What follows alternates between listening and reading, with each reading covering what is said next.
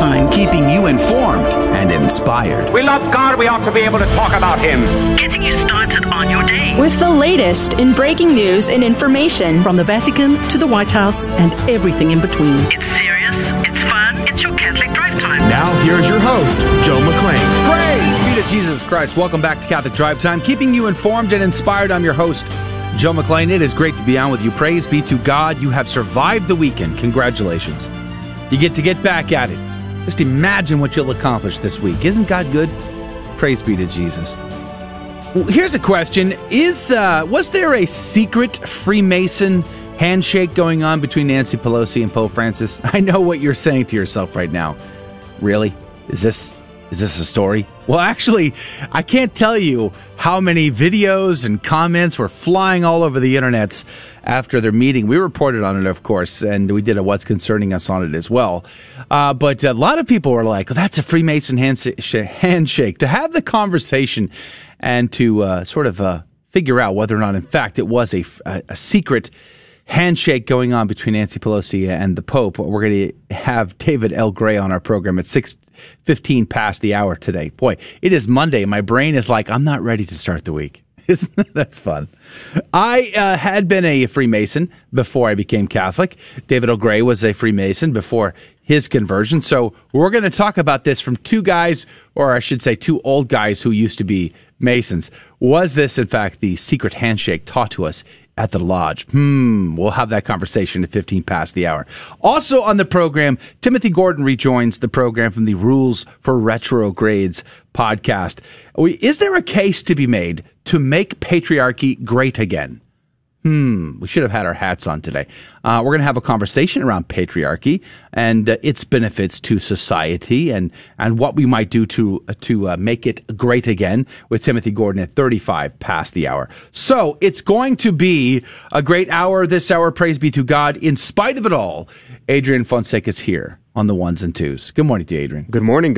It's good to be here. Is it now? It is good to be here. Are you sure? Pretty sure. I'm like 90% sure that it's good to be here. Even though China has now tested a hypersonic missile, which could be a nuclear missile and could fly around the world, is it still good to be here? Even though China has a missile that can fly around the world and strike us at any moment, well, even despite that, it's still good to be here. Still good to be here. Even though Los Angeles has removed the name of Father Junipero Serra from a park there and removed its Catholic history, is it still good to be here? Yeah, it's still good to be here, despite the fact that Satan is still is roaring around the world like a roaring lion, seeking someone to devour. Yeah, it's still good to be here. Gas prices are at an all-time high ever, and you're still saying it's good to be well, here. that one, that one, everything else was like, it's a unit, but the gas prices, it's a bridge too far. That one is hurting. Not gonna lie. Not gonna lie. You can walk to your house from here. Not walk. That would take me hours. But 15-minute drive. You not too may bad. be walking soon. I'm just saying. You may be with those gas soon. prices. Maybe. Maybe. I'll get a bike. That's exactly right. Well, praise be to God. In spite before of I forget, go ahead. My grandfather is having surgery today. About right now, actually. So if you would offer up a prayer for my grandfather as he's going off to surgery, I'd be very grateful. Thank you very much. We'll definitely include him in our prayers today. Praise be to God. We'll pray for his quick and fast recovery as well. So what we're going to do, as I said earlier, we're going to have David L. Gray on at 15 past to talk about the handshake between Nancy Pelosi and Pope Francis. Some were saying, many in fact were saying that is a secret handshake, according to the Freemasons. Having been a Freemason, we're going to have a conversation around that with David L. Gray. And then at 35 past the hour, we're going to talk about patriarchy with Timothy Gordon from the Rules for Retrogrades podcast. Otherwise, we have breaking news and stories, Saint of the Day, Gospel of the Day, a little bit reflection as well. And then, of course, in the second hour, for anybody that's able to join us, we are going to have our good news segment and the Fear and Trembling game show with new prizes at stake this week. You could win. All of that coming up today on Catholic Drive Time. Do us a favor and share us with a friend. That would be amazing. All right, let's jump into the prayer. We're going to offer up this intention for Adrian's grandfather, and then, of course, your intentions, dear listener, whatever's on your heart, whatever your needs are, the conversion of sinners around the world, and a restoration to fidelity and holiness among the hierarchy of the church. In the name of the Father, the Son, and the Holy Ghost, amen. Remember, O most gracious Virgin Mary, that never was it known that anyone who fled to thy protection, implored thy help, or sought thine intercession was left unaided. Inspired by this confidence, I fly unto thee, O Virgin of Virgins, my mother. To thee do I come, before thee I stand, sinful and sorrowful. O Mother of the Word incarnate, despise not my petitions, but in thy mercy hear and answer me. Amen. In the name of the Father, Son, and the Holy Ghost. And now the headlines. Epoch Times reports New York City fentanyl deaths up 55% during pandemic. New York City's residents have increasingly succumbed to overdoses on synthetic opioids such as fentanyl. These deaths have soared by more than 55% in the last 12 months, ending in March, compared to the same period a year before. That means 1,778 died of this cause in the city by March 2021, compared to 1,145 of March of 2020, both on estimates from the Center for Disease Control and Prevention.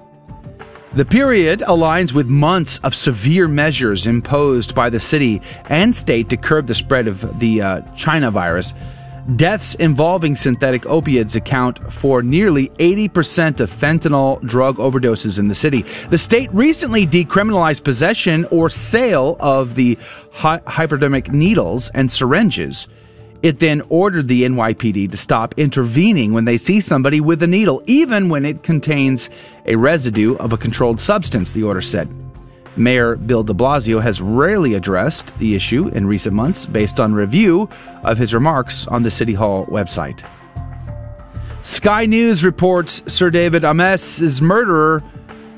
Name of the terror suspect accused of killing the MP emerges as police search 3 properties in London. You might have recalled on Friday the tragic story of the death of this Catholic pro-life MP out of England. The terror suspect held on suspicion of murdering Sir David Amess is named Ali Harbi Ali, according to Sky News. The 25-year-old, who is a British citizen with Somali heritage, is not thought to have been previously known to the security services. The investigation into the killing of Sir David is still in its infancy, so that could change if new details emerge. Metropolitan police officers have been performing searches on 3 addresses in the London area, one of which has now concluded. Sir David, the senior Conservative MP of South and West, was stabbed as he held a weekly constituency surgery at a Methodist church in Leigh-on-Sea in Essex. The suspect was arrested on Friday at the scene of the attack, and police will be able to keep him in custody until the 22nd of October after being granted a warrant for further detention under the Terrorism Act of Westminster Magistrates Court on Saturday evening. Insider reports teen girls are showing up to the doctor with tics, and experts think anxiety, depression, and TikTok could be playing a role. Tourette's syndrome is a genetic nervous system disorder, according to VOA News, and can cause tics, repetitive involuntary movements, or sounds. The disorder mostly impacts boys, and the tics typically start when a person is young and then develop over time. Dr. Kristen Müller-Wahl, a doctor based in Hanover, Germany, told the Jerusalem Post that she has been seeing more and more teen and young adult girls coming in with tics.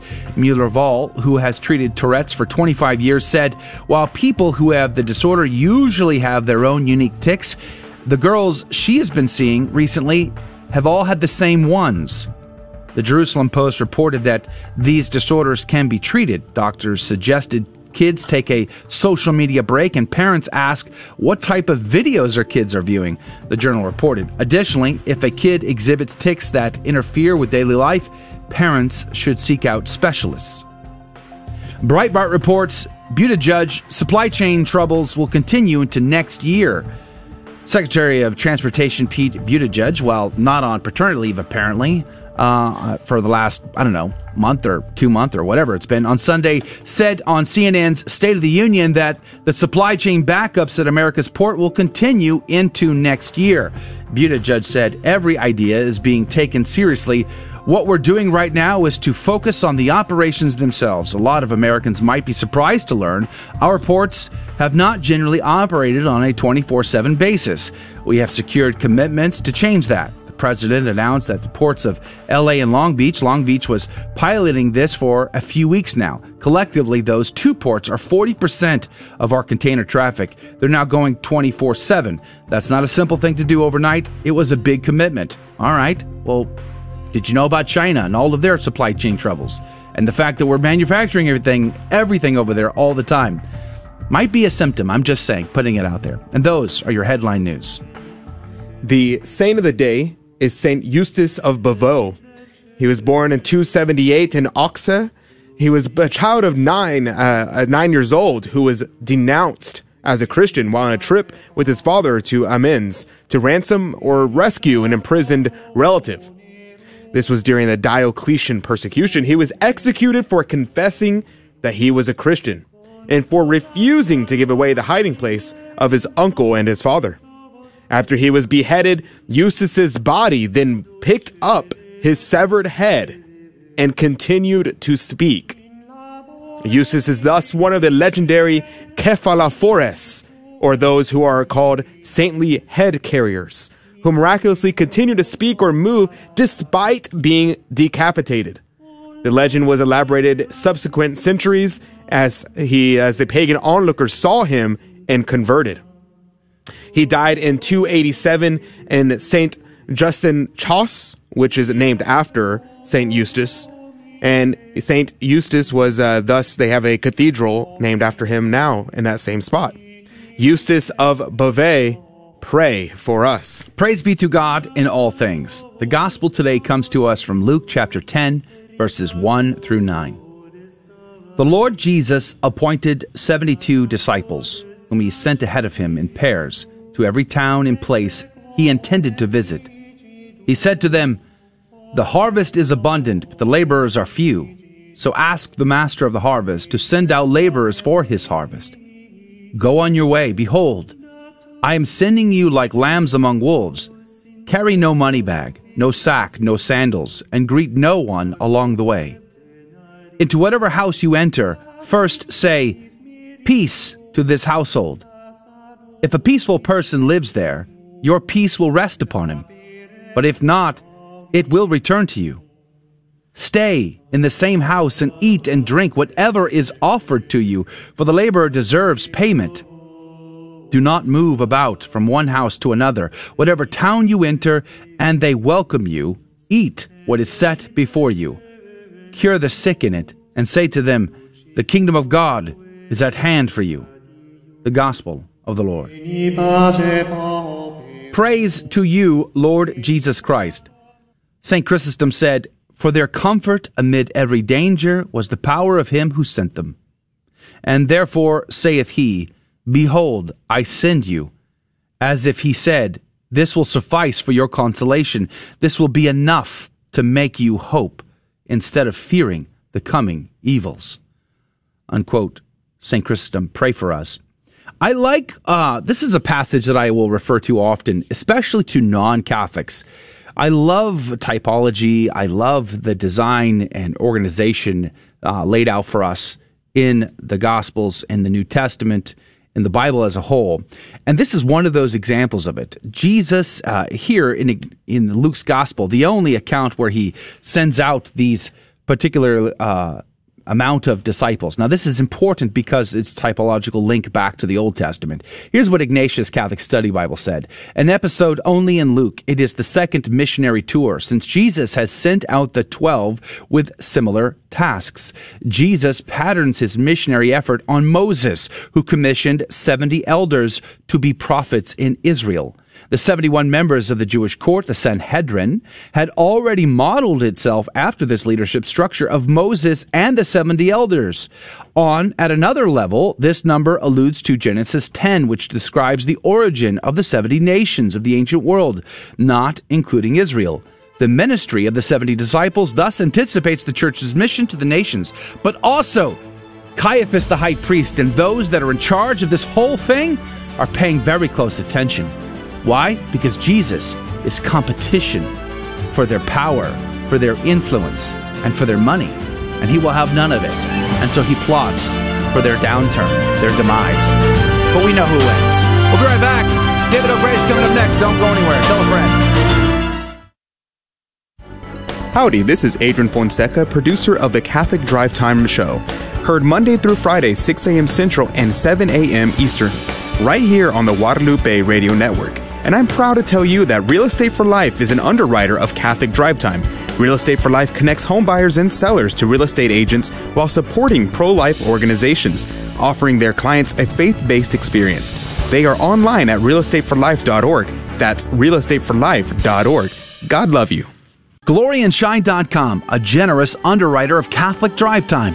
GloryandShine.com is a Catholic family-owned company making a variety of personal care products ranging from lotions, soap bars, gift boxes, body mist, beard care, and more. At GloryandShine.com, they state their mission is to, quote, craft every product with deep intention while holding a vision of sharing the gospel. They are good for the body, mind, and soul, unquote. God love you, GloryandShine.com. Thank you again. The next National Men's March to End Abortion is Monday, November 15th in Baltimore. We will gather outside of a local abortion center and march to our rally point outside of the USCCB Fall Assembly. Men, it's time. We are killing unborn children by the millions. Yet how many men should be here? But where have all the good men gone? Where are you? Go to themensmarch.com for more information and commit to join us on November 15th in Baltimore. Praise be to Jesus Christ. Welcome back to Catholic Drive Time, keeping you informed and inspired. I'm your host, Joe McClain. So good to be on with you. Praise be to God. Coming up at 35 past the hour, Timothy Gordon from the Rules for Retrograde podcast is going to be rejoining our show. Is there an argument to be made about making patriarchy great again?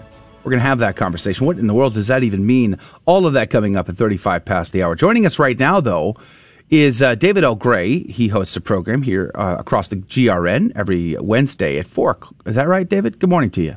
Yes, sir. Good morning, Joe and Adrian. Yeah, the David L. Gray Show, voicing truth and reason on Guadalupe Radio Network, 4 p.m. on Wednesdays. Praise be to God. You can also find him on YouTube and the Twitterverse and everywhere else. It's good to have you back on the show. Last week, I reported on the Nancy Pelosi, Pope Francis meeting out of the Vatican. As far as I can tell, not one mention of abortion in their conversation, which was very troubling as Catholics, I would say. And I reported on that, did a What's Concerning Us, posted that to my new YouTube channel. But a lot of people were coming back and saying, what about that Freemason handshake? Or said another way, what about that Freemasonics secret handshakes going down there? You know, Freemasonics. And so I thought this is a conversation for the one and only David L. Gray. So we've had this conversation in the past, you and I. I am a former third-degree Master Mason of the Blue Lodge. You were what, 32nd degree Scottish Rite? I can't remember. Remind me one more time. Yeah, 32nd Scottish Rite, and then York Rite, Royal Arch, Royal Select, Knights Templar, Eastern Star. College with what for someone who's not familiar with Freemason terminology, it just sounded like a bunch of gobbledygook to me. What does all that mean? It's secret. Not allowed to tell him, David. Don't you remember? And that's exactly what we're getting to the handshake. I mean, right? I mean, what is? I mean, it looks. You know, of all the time I spent in Freemasonry, you know, York Rite, Scottish Rite, some of the pendant orders, I've never seen such a weird looking handshake. Granted, as Catholics, I mean, we know that Freemasons and what they believe, you know, bad stuff. But one thing we have to give them, these guys have cool handshakes, cool gear, right? I mean, and this handshake just looks weird. Right. Look, the first rule about a secret society, don't tell your secrets, right? Exactly. People think that the Masons are out here just giving away their secret handshakes in this photo op. And right. Again, it looks weird. I mean, if this is the handshake of a secret order, what is it? The secret order of thumb wrestling? The secret order of photo ops? The secret order of heretics? I mean, what is this? Yeah, exactly. So it just looks. I mean, come on. I mean, And I mean, let's get to some basic things though. So when Freemasons do have secret handshakes, obviously. Yes. But again, the first rule about being a secret society is you don't disclose your secrets. So so most people would never see Freemasons give a handshake that's part of their degree order, because one is going to be, their bodies are going to be very close to one another. Second, they're going to take their left hand and cover the right hand with it. Generally, there's generally going to be a word they exchange with one another that's associated with that degree handshake. Mm-hmm. And again, it's not that long. They don't just sit there and take pictures with it, extended periods of time. I'll never forget when I finished, maybe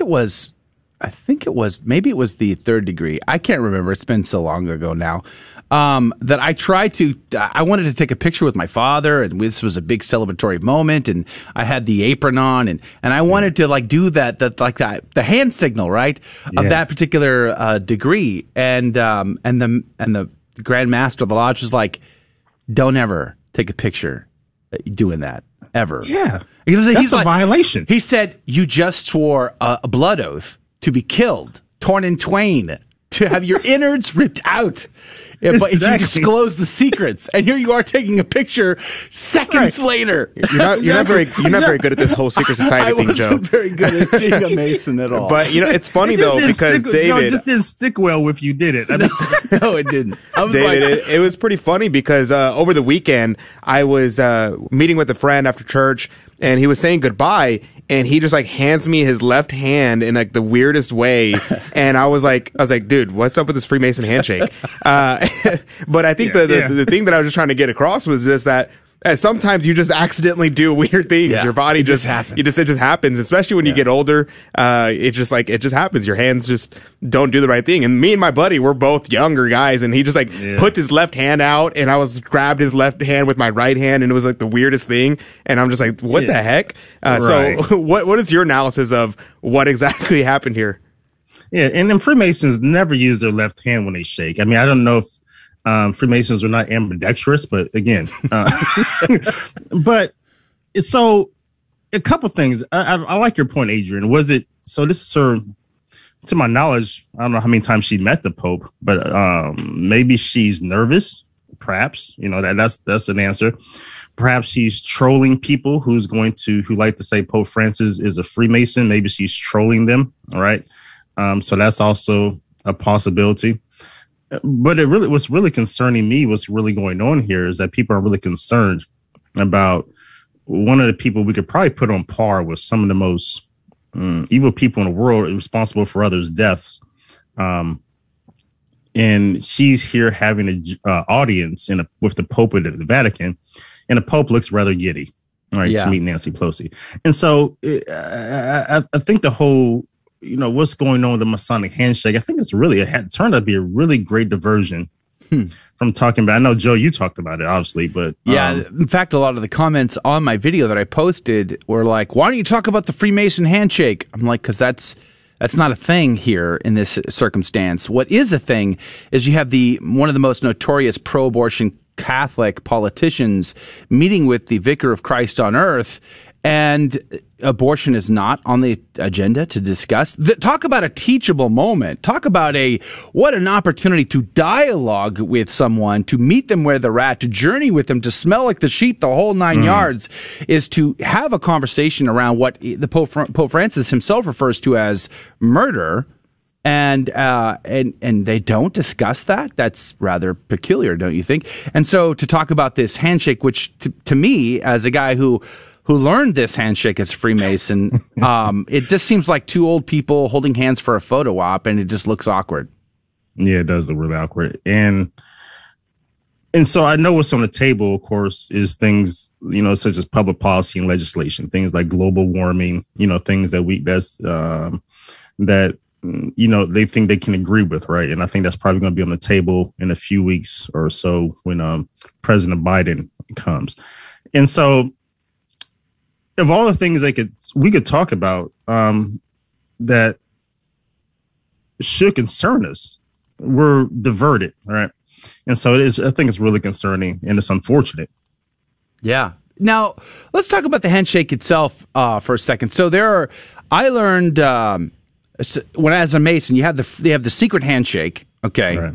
And then you have, and by the way, so the right index finger is supposed to go between the knuckles. And her, if you look at the picture, if you Google the picture of Nancy Pelosi and Pope Francis shaking hands, she's not near the knuckles, so she's missing it by a mile, if that's the case. Number one. Number two, there's also a secret emergency sign like you'd make in case if your life was in danger and you needed help fast. You could give this secret sign that would and say certain things that would alert Freemasons around you to have to come to your rescue. And last week I was talking about how there's a cool Freemason version of the Texas Independence that Santa Anna gave this sign when he was captured by the Texians, and his life was spared as a result to it. Is it true? I don't know. But Sam Houston was a Freemason, so it's possible. But here's another question: you were far more advanced than I was in the Freemasons. Do Freemasons teach the ladies the secret handshake? See, that's another great point, Joe. You're such a great radio host. You should do this. Are you listening, Adrian, to this? I think you should take note. I mean, David is astute. He's insightful. He's obviously good looking. So sorry, I couldn't hear attention. That. Sorry, pay attention, Adrian. Yeah, so I heard some people out there commenting that it couldn't have been a Masonic handshake because women cannot be Freemasons. Hundreds, maybe thousands of women Freemasons throughout the world. Now, granted, you're Freemasons who descend from the Grand Lodges of England, Ireland, Scotland, France, Italy, these places. They're not consider women Freemason lodges or co-Masonic lodges, men and women. They don't consider them to be regular. But yes, there are plenty. Freemasons don't have some sort of lockdown code on their ritual. Anybody could buy a ritual and start a Masonic lodge. That'd be a horrible thing to do, but it's out there. So yeah, you have women Freemasons.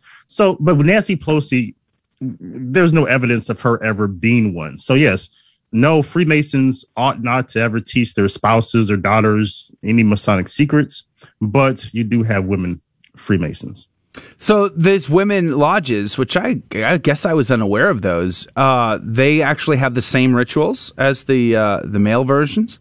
And they do abbreviate them a little bit, whether it's a co-Masonic lodge or just a straight female Masonic lodge. Obviously, the parts where they strip down to their undergarments, they abbreviate that or they modify that to have just cover garments overall. So guys are the only ones that get stripped down to the bare essentials. I see how that works. Yeah, there's no equality. None. Zero zilch. We're talking with David L. Gray about this meeting between Nancy Pelosi and Pope Francis last week and their handshake, which garnered a lot of attention on social media about whether or not they were exchanging a Freemason handshake. I guess it's our opinion anyway that that's probably not the case. It's just two old people in an awkward handshake, but a little too giddy nonetheless.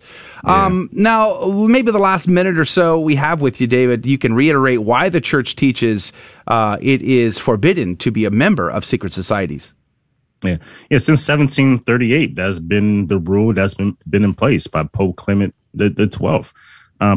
Freemasonry as an organization that we see today as an organization comes online about 1717. Pope Clement XII is quite aware of this. There's Masonic rituals that's out there. Freemasons have a constitution that becomes public.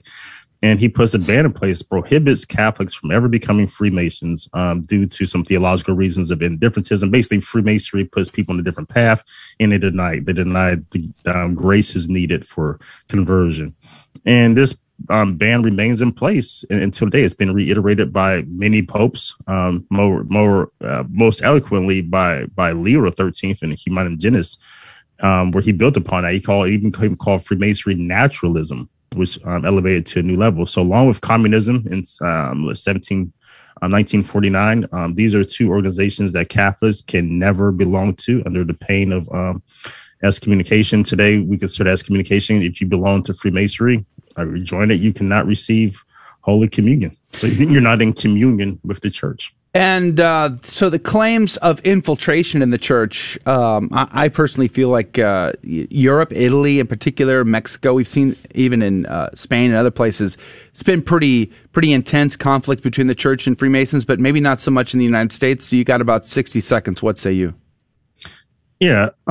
So the thing about Freemasonry, I think we've had a lot of inquisitions throughout the history of the church trying to root out evil, right? Two inquisitions we never had, probably should have had. Not killing people, but just rooting these people out of the church was Freemasons, communists, and probably today homosexuals. And so that's never happened, and it should have happened. All right, well, we're going to have to leave it there, but maybe we'll have you back and explore that a little further. But David O'Gray, God love you, God bless you. Thank you for your time today. Tune in to David on the GRN every Wednesday at 4 p.m. Central. All right, we're going to go to break. When we come back, we're going to have more breaking news and stories from Timothy Gordon, Make Patriarchy Great Again. It's coming up next. This is a Messy Family Minute from Mike and Alicia Hernan. As moms and dads, we're pulled in many directions. Our world is frantic and sometimes chaotic. We parents need to take a pause, take some time away to become more intentional in our Catholic family life. We suggest a tool that we call the Family Board Meeting.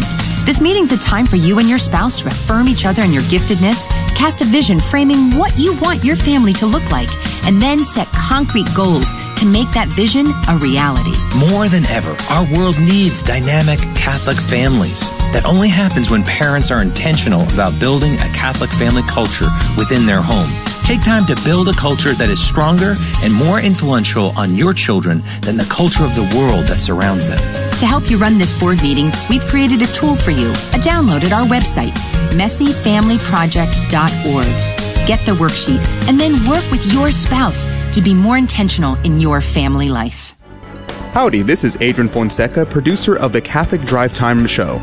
Heard Monday through Friday, 6 a.m. Central and 7 a.m. Eastern, right here on the Guadalupe Radio Network. And I'm proud to tell you that Real Estate for Life is an underwriter of Catholic Drive Time. Real Estate for Life connects home buyers and sellers to real estate agents while supporting pro-life organizations, offering their clients a faith-based experience. They are online at realestateforlife.org. That's realestateforlife.org. God love you. Welcome back to Catholic Drive Time, keeping you informed and inspired. I'm your host, Joe McLean, and here are your headline news. LifeSite reports British police stopped a priest from giving last rites as stabbed Catholic politician lay dying. A British MP who was stabbed to death was unable to receive the last rites as police would not allow a Catholic priest to access the crime scene. Essex police have not yet made known the reason why. According to an article published in the Daily Mail on Friday, as news broke about the Conservative British MP Sir David Ames had been stabbed, Father Jeffrey Woolano made his way to the crime scene to administer the last rites. He found the area cordoned off by the police and was not allowed to access Sir David. Sir David is a Catholic, eventually died of his injuries without receiving the last sacraments of the church and was admittedly very pro-life. May God rest his soul. The Daily Wire reports Delta Airlines CEO ditches divisive vaccine mandate. Delta Airlines is ditching a vaccine mandate for employees, according to a company CEO Ed Bastian, who notably emphasized the divisiveness of such an order. Bastian said announcing a plan to get all employees vaccinated without enforcing a mandate has worked, allowing the company to reach a 90% vaccination rate. Bastian acknowledged that there will need to be religious and medical accommodations made for those who wish to remain unvaccinated, while avoiding having to threaten employment status, Fox Business noted. Quote, "By the time we're done, we'll be pretty close to fully vaccinated as a company without going through all the divisiveness of a mandate," unquote, the executive said. Back in August, Bastian warned unvaccinated employees enrolled in Delta's healthcare plan that they would be subject to higher premiums to cover increased costs associated with COVID. The BBC reports Facebook to hire 10,000 in EU to work on Metaverse. What is a Metaverse? A Metaverse is an online world where people can game, work, and communicate in a virtual environment, often using VR headsets. Facebook CEO Mark Zuckerberg has been leading the voice on the concept. The announcement comes as Facebook deals with the fallout of the damaging scandal and faces increased calls for regulation to curb its influence. Quote, "The metaverse has the potential to help unlock access to new creative social and economic opportunities, and Europeans will be shaping it right from the start," unquote, Facebook said in a blog post. Despite its history of buying up rivals, Facebook claims the metaverse, quote, won't be built overnight by a single company, unquote, and has promised to collaborate. The Blaze reports 16 American missionaries kidnapped by a gang in Haiti, the Ohio-based Christian ministry says. The group of 7 women, 5 men, and 5 children were abducted during a trip to visit an orphanage on Saturday, the Christian Aid Ministries based in Berlin, Ohio, said in a statement. Christian Aid Ministries said it was working with the U.S. Embassy in Haiti to help facilitate a safe return for the kidnapped missionaries. A U.S. government spokesperson said that they were aware of the report on the kidnapping. The 400 Maozo gang kidnapped the missionaries in Ganthier, a community east of the capital Port-au-Prince. Haitian police inspector Franz Champagne told the Associated Press. The gang, whose name roughly means 400 inexperienced men, was blamed for kidnapping 5 priests and 2 nuns earlier this year in Haiti. The 400 Maozo gang are known for kidnappings, carjackings, and extorting business owners, according to the Haitian authorities. Haitian gangs have demanded ransoms ranging from a couple of $100s to more than $1 million, authorities have said. Those are your headline news. Praise be to God in all things. Timothy Gordon's supposed to be joining us here momentarily to talk about patriarchy. Make patriarchy great again. That is an interesting conversation with Timothy Gordon coming up here in a moment. There are still a few other stories that I would love to cover while we wait. Here's another one. Los Angeles renames Father Junipero Serra Park despite Catholic praise for sainted missionary. This is something we were talking about last week. How we like to throw the baby out with the bathwater. And Adrian, I'm sharing my desktop.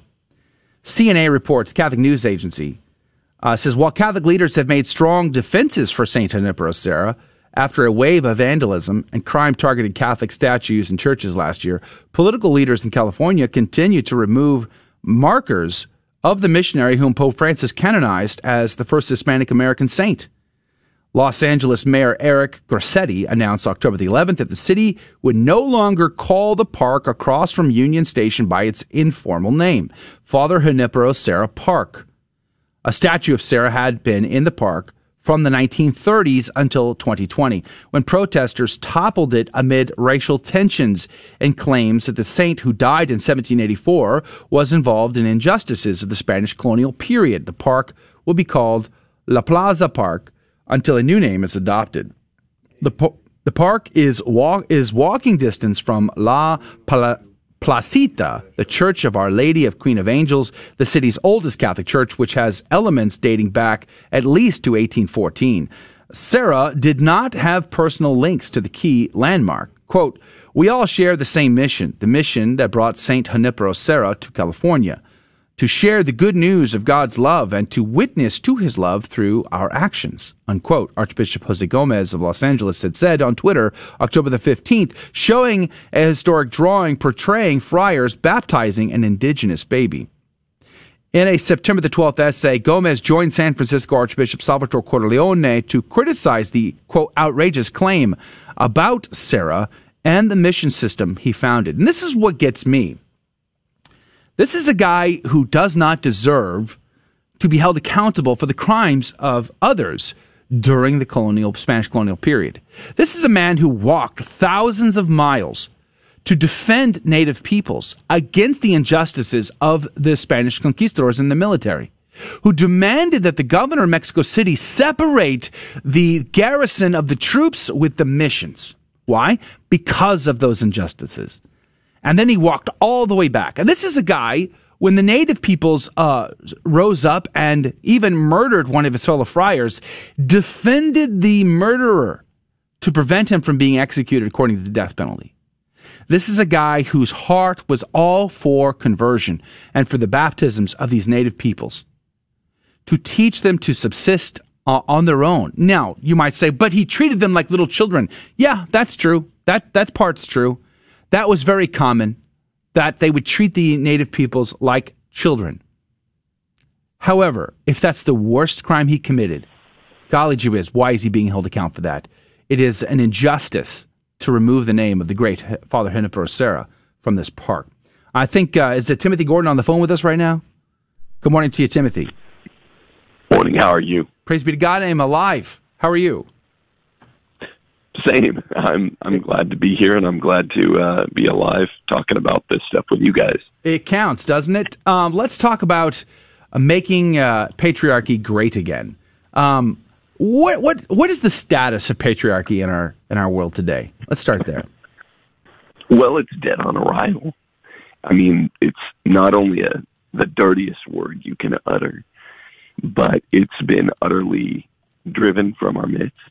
And people, I even mean Catholics when I say people, assume that it is literally something to be ashamed of. I mean, there are other institutions that we Catholics embrace that we still nominally give voice to and say that we embrace them, but then leave them in the lurch when it comes time to defending them or acting on them.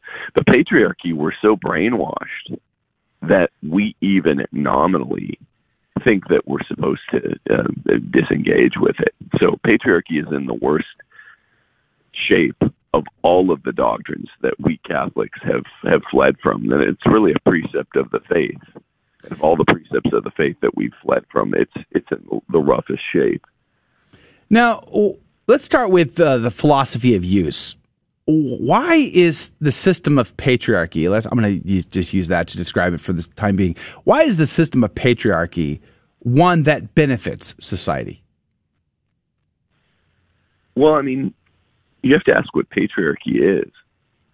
Patriarchy is Christianity, and we know Christianity benefits society, but I mean, let's start out with foundational principles. Christianity is a bifurcated patriarchy, right? An upper patriarchy, a clerical one, and a lower patriarchy, a lay one. The clerical patriarchy is one that gets a lot of, I don't know, you might call it outsized attention, particularly from YouTube shows, particularly like mine, over the last 3 years. I and others have spent a lot of time talking about what's messed up with the clerical patriarchy. The priests and bishops that are all male, as set up by Jesus, and how they're falling short of their mission. But most people, at least 99 out of 100, most Catholics, opt for the lower patriarchy, as their sacramental vocation. Males are to become priests, prophets, and kings in a non-ordained way of their own household, the ecclesiola. And so, as much as the anointed patriarchy, the chosen, the special patriarchy is the clerical one, the more important one for the devil and his minions to corrupt, just statistically speaking, has been the lower patriarchy, the household patriarchy. Hold that thought right there. Hold that thought, Timothy. We have to go to a break. That music means quick break is coming up, but we're going to come back with Timothy Gordon from the Rules for Retrogrades podcast to talk about patriarchy. We'll pick up right where we left off, so don't go anywhere. Catholic Drive Time will be right back. But in the meantime, tell a friend.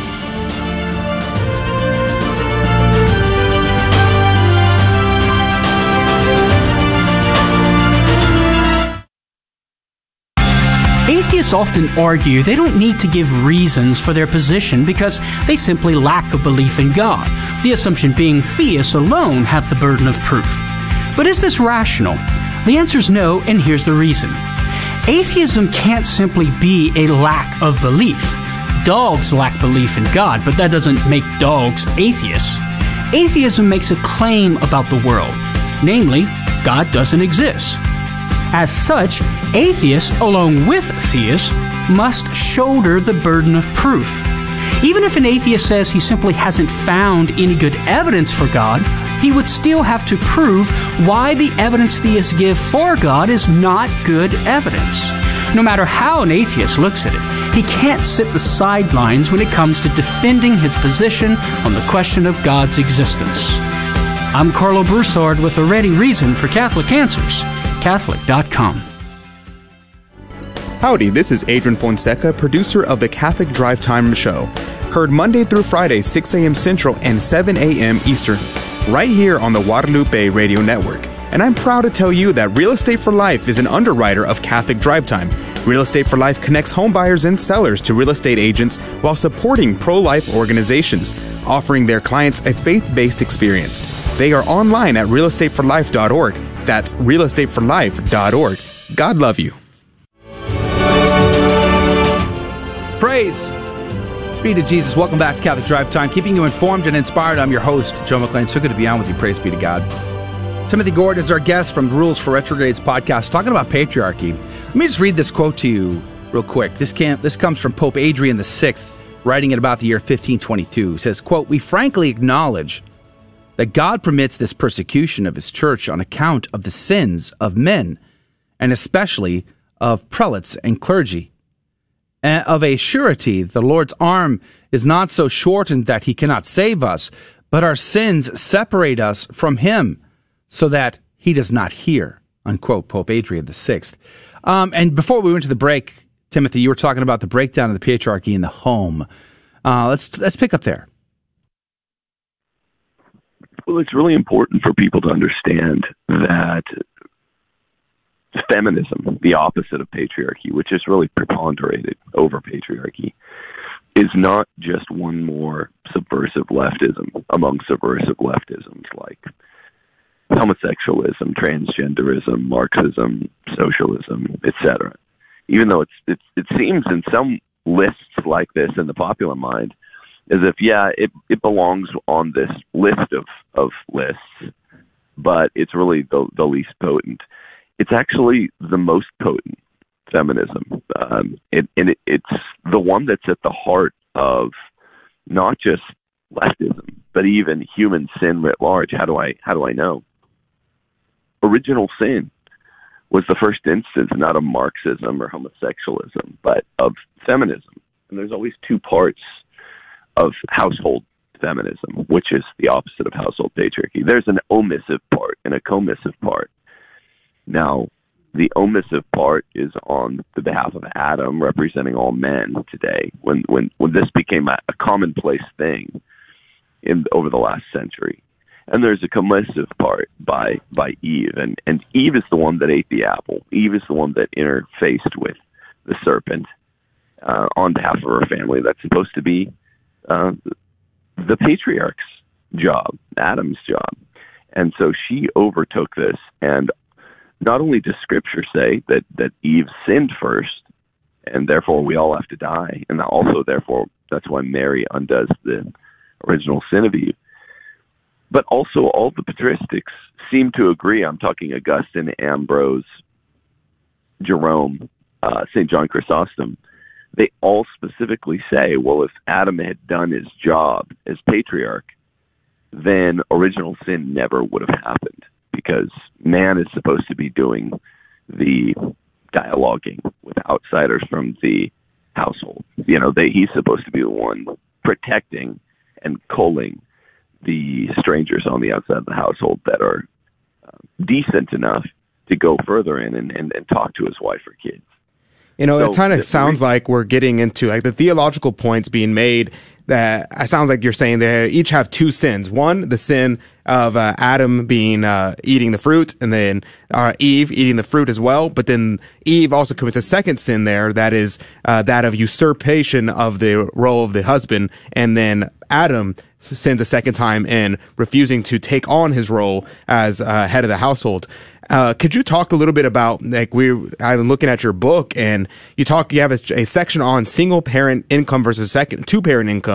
How is a two parent income a kind of a coming to fruition, this idea of a woman, of a wife rather, usurping the role of the husband, and how we got to the point where you can't survive off of a single parent income unless you try really hard. What's the situation there?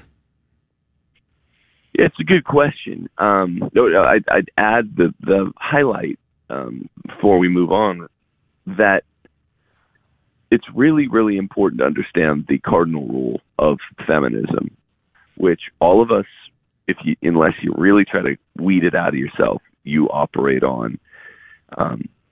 It's this: never, ever, ever, for any reason, say a negative thing about a woman. So even the fact that Scripture and all of the patristic fathers say Eve sinned first, it's difficult for us to articulate this because the left has so strongly hardwired into our brains, or soft-wired into our brains, I guess, the notion that never ever say anything about Eve, somehow push it on a man. They say Eve sinned first. And this is an uncomfortable truth, like many of the truths that my book talks about in Scripture and in the patristic tradition. It's difficult for us to accept just that Eve sinned first. Now, when it comes to household income, not only does the Roman Catechism require it, if you go to the Roman Catechism section on duties of husbands and wives, but also Scripture, 7 different places in St. Paul's inerrant writings in the New Testament, tons of places in the Old Testament. The book of Sirach, chapter 15, is very, very clear about what is required of the duties of household wives. And Sirach 15 is really specific about what happens when a wife becomes a bad wife. But more specifically, we can look to the darkling designs of the opposite side. What most conservatives and Christians do, as I said, writ large, and in the case of feminism, is we lose. We give up hallowed ground. We play with whatever landscape they deign to still give us. And how we've done this with feminism is very few conservatives or Christians ever dare to criticize first-wave feminism. First-wave feminism, they will tell you, it was all about innocuous, wholesome things, and it became noxious at 1970 with the advent of second-wave feminism. This is an utter lie. First-wave feminism began in 1848 at something called the Seneca Falls Convention in upstate New York. They memorialized the minutes of this thing in something called the Declaration of Sentiments, written by Elizabeth Cady Stanton. And there are 5 or 6 main goals that are laid out at the convention.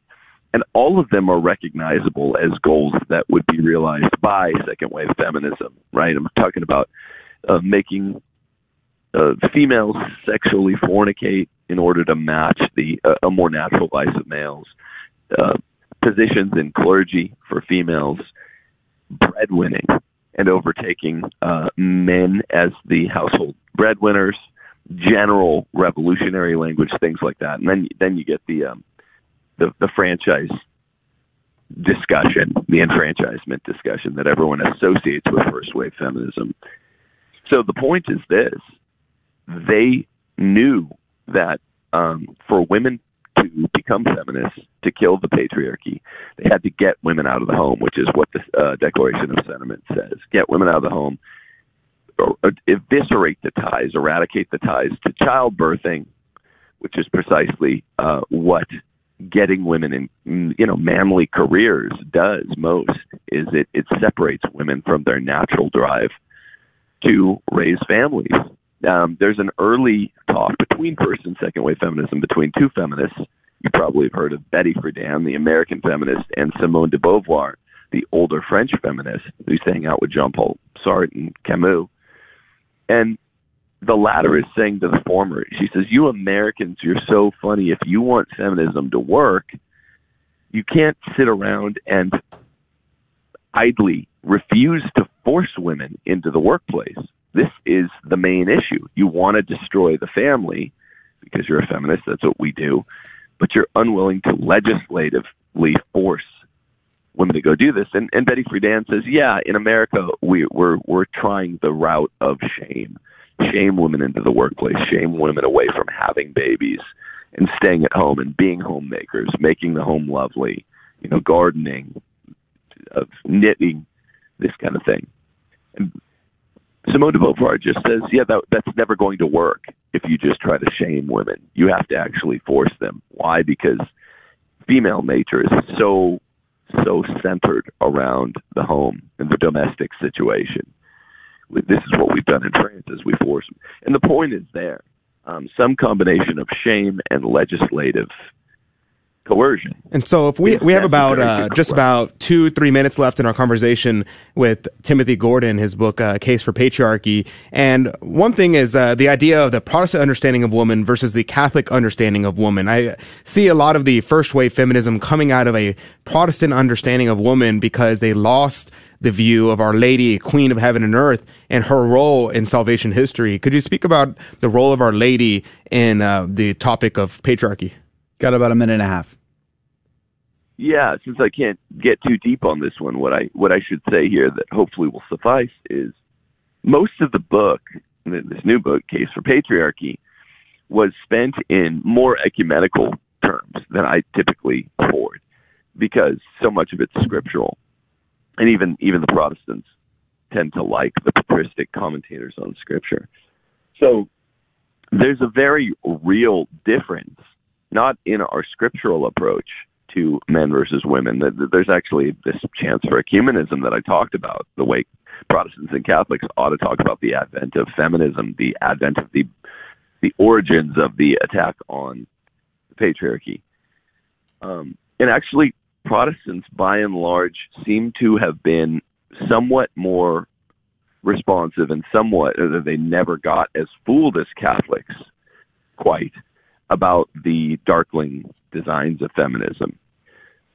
But on the other hand, when we get to the remedial phase, if I can somehow, my book would really be what's doing it, convince Catholics and Protestants and Eastern Orthodox together to forever repudiate the idea that feminism cannot be Christian. It's many things, but it is anti-Christian, it is the origin of the original sin, and it is the opposite of the sacramental vocation of marriage. Well, then, in the remedial phase, once they accept that tough pill, it's a hard pill to swallow, but if I can do it, Mary is the anti-Eve, the new Eve. Well, Eve sinned first, we are and Mary out of time, Timothy. I'm sorry to have to cut you off. We'll have to just tell people to go buy your book, The Case for Patriarchy, which you can find linked up at Amazon. Look for it there. Timothy Gordon. Michael Knowles says it's The Case for Patriarchy is mansplaining at its very best. So check it out on Amazon, The Case for Patriarchy. Timothy Gordon from Rules for Retrograde Podcast. Thank you for your time today. God love you and God bless you. Have a great day. Thank you. All right, we're going to go to a break. We're going to come back. We're going to have a new opportunity at a game show coming up, Fear and Trembling Trivia Game with prizes at stake, and you could win. Join us online if you can, grnonline.com/CDT. God love you. God bless you. We'll see you back here tomorrow morning. Thank you for joining us on Your Catholic Drive Time, where it is our pleasure to keep you informed and inspired. Join us Monday through Friday at the same time, right here on your favorite Catholic radio station. Don't forget to connect with us. Just go to facebook.com/Catholic Drive Time. Again, that's facebook.com/Catholic Drive Time. Be sure to share more than just us today. Share Jesus with everyone you meet. Bye now, and God love you. I had a friend ask me why Catholics have crucifixes in our churches. Don't we believe Jesus has risen? Why do we keep him on the cross? Well, first of all, you want to check out 1 Corinthians chapter 1, verse 23. Paul says, "But we preach Christ crucified."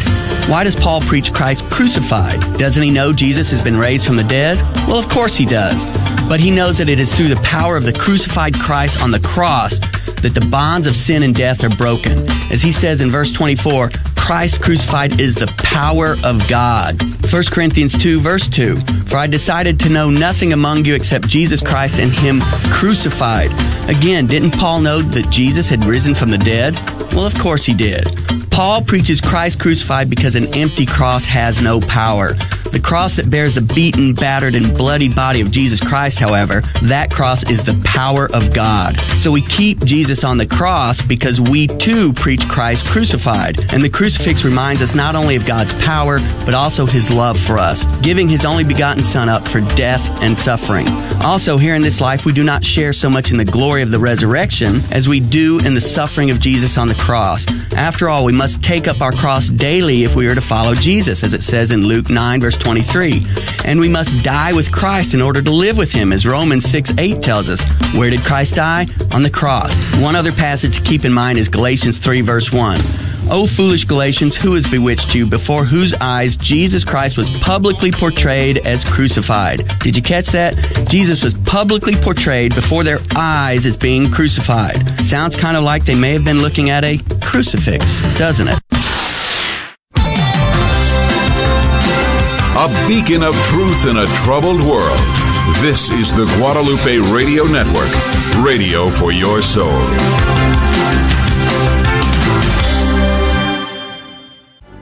Howdy, this is Adrian Fonseca, producer of the Catholic Drive Time Show. Heard Monday through Friday, 6 a.m. Central and 7 a.m. Eastern, right here on the Guadalupe Radio Network. And I'm proud to tell you that Real Estate for Life is an underwriter of Catholic Drive Time. Real Estate for Life connects home buyers and sellers to real estate agents while supporting pro-life organizations, offering their clients a faith-based experience. They are online at realestateforlife.org. That's realestateforlife.org. God love you.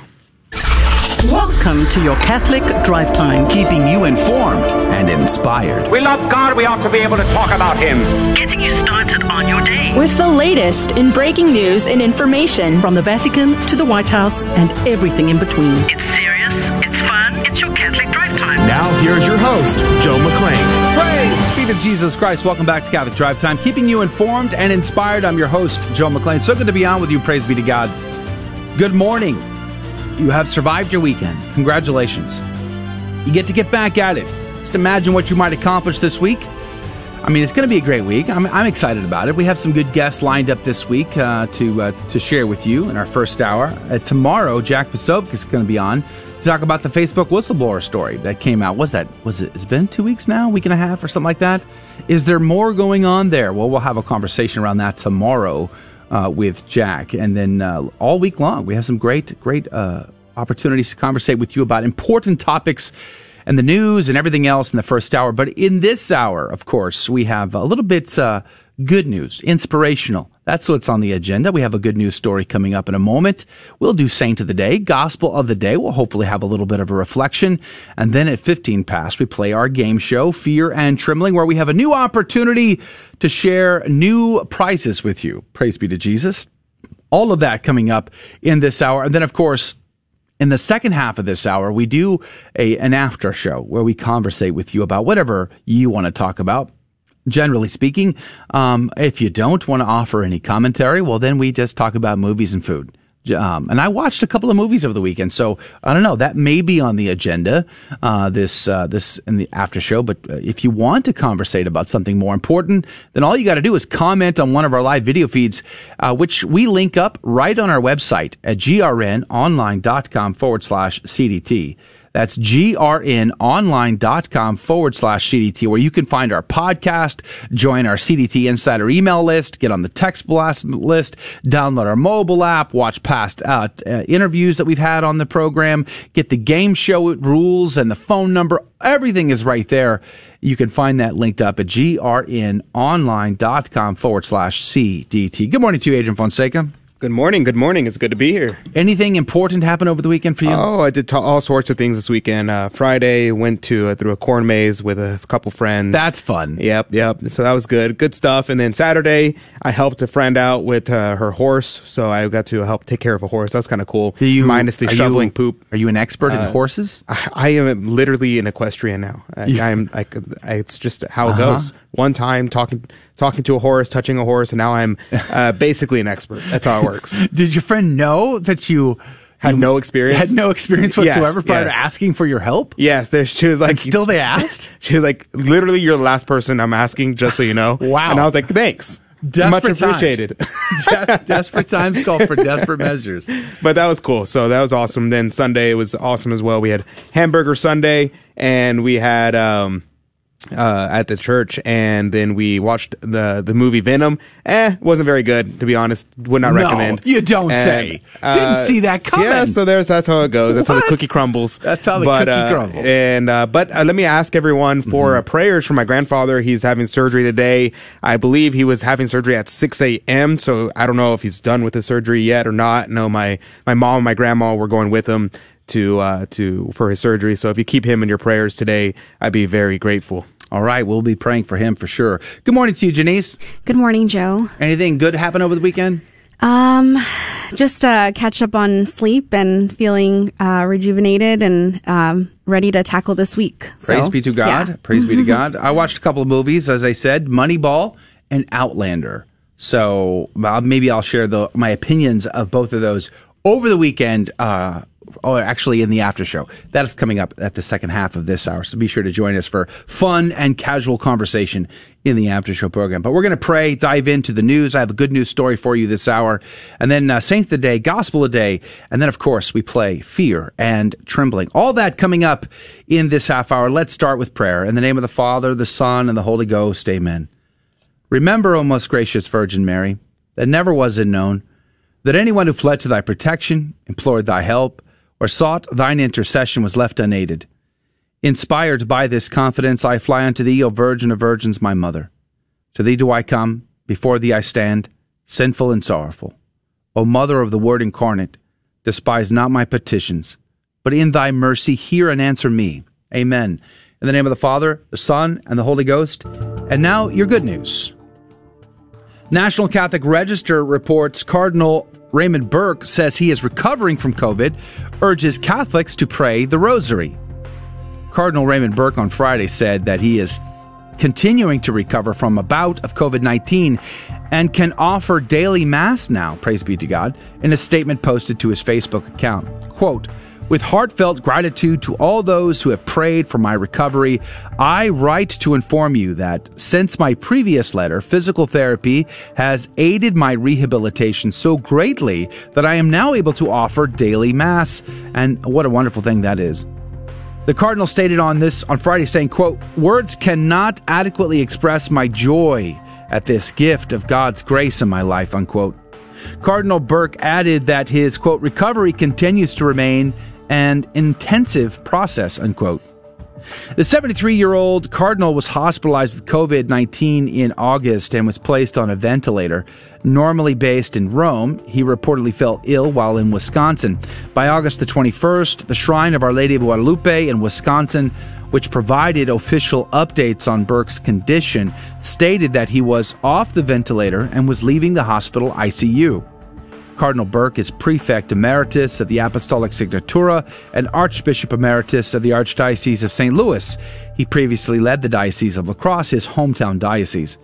In his Friday statement, he noted that offering daily Mass, quote, unites me most fully to you in our spiritual bond as members of the mystical body of Christ, unquote. He also urged Catholics to pray the Rosary daily during October, the month of the Holy Rosary. And maybe if you're already used to praying the Rosary, maybe you pray 15 decades instead of just 5. And that is your good news for today. Praise be to God. The saint of the day is Saint Eustace of Beauvais. He was born in 278 in Auxerre, and he was a child of 9 years old who was denounced as a Christian while he was on a trip with his father to Amiens to ransom or rescue an imprisoned relative during the persecution of Diocletian. He was executed for confessing that he was, in fact, a Christian, and he refused to give away the hiding place of his father and his uncle. For this, he was beheaded on the spot. But when his head fell down, Eustace's body picked it up, and the severed head continued to speak. Eustace is thus one of the legendary cephalophores, or the saintly head carriers, who miraculously continue to speak or move despite being decapitated. His decapitated head, while speaking, ended up converting many pagan onlookers, and the soldiers all fled in fear. He died in 287 in what is now Saint Justin Chaussee, named after him, and he was canonized before the process of canonization, so now they have a cathedral there named after him. Saint Eustace of Beauvais, pray for us. Praise be to God in all things. The gospel today comes to us from Luke chapter 10, verses 1 through 9. The Lord Jesus appointed 72 disciples, whom he sent ahead of him in pairs to every town and place he intended to visit. He said to them, the harvest is abundant, but the laborers are few. So ask the master of the harvest to send out laborers for his harvest. Go on your way. Behold, I am sending you like lambs among wolves. Carry no money bag, no sack, no sandals, and greet no one along the way. Into whatever house you enter, first say, peace to this household. If a peaceful person lives there, your peace will rest on him. If not, it will return to you. Stay in the same house and eat and drink whatever is offered to you, for the laborer deserves payment. Do not move about from one house to another. Whatever town you enter and they welcome you, eat whatever is set before you. Cure the sick in it and say to them, the kingdom of God is at hand for you. The gospel of the Lord. Praise to you, Lord Jesus Christ. Could you imagine just eating whatever is placed before you? St. Thomas Aquinas was famous for eating whatever they placed before him. He never questioned it. He just ate whatever they had. It didn't matter. But imagine you're a disciple, you're an apostle, and you're going out to strange villages where insects are eaten, for instance, or other strange, creepy, crawly creatures.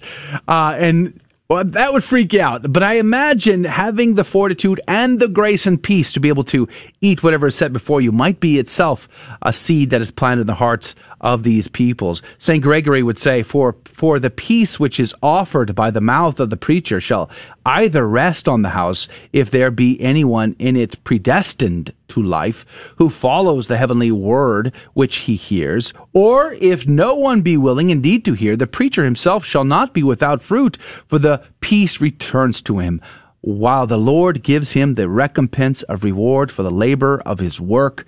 Nothing is wasted. Adrian, what did you find? Yeah, so this passage is actually incredibly important for religious.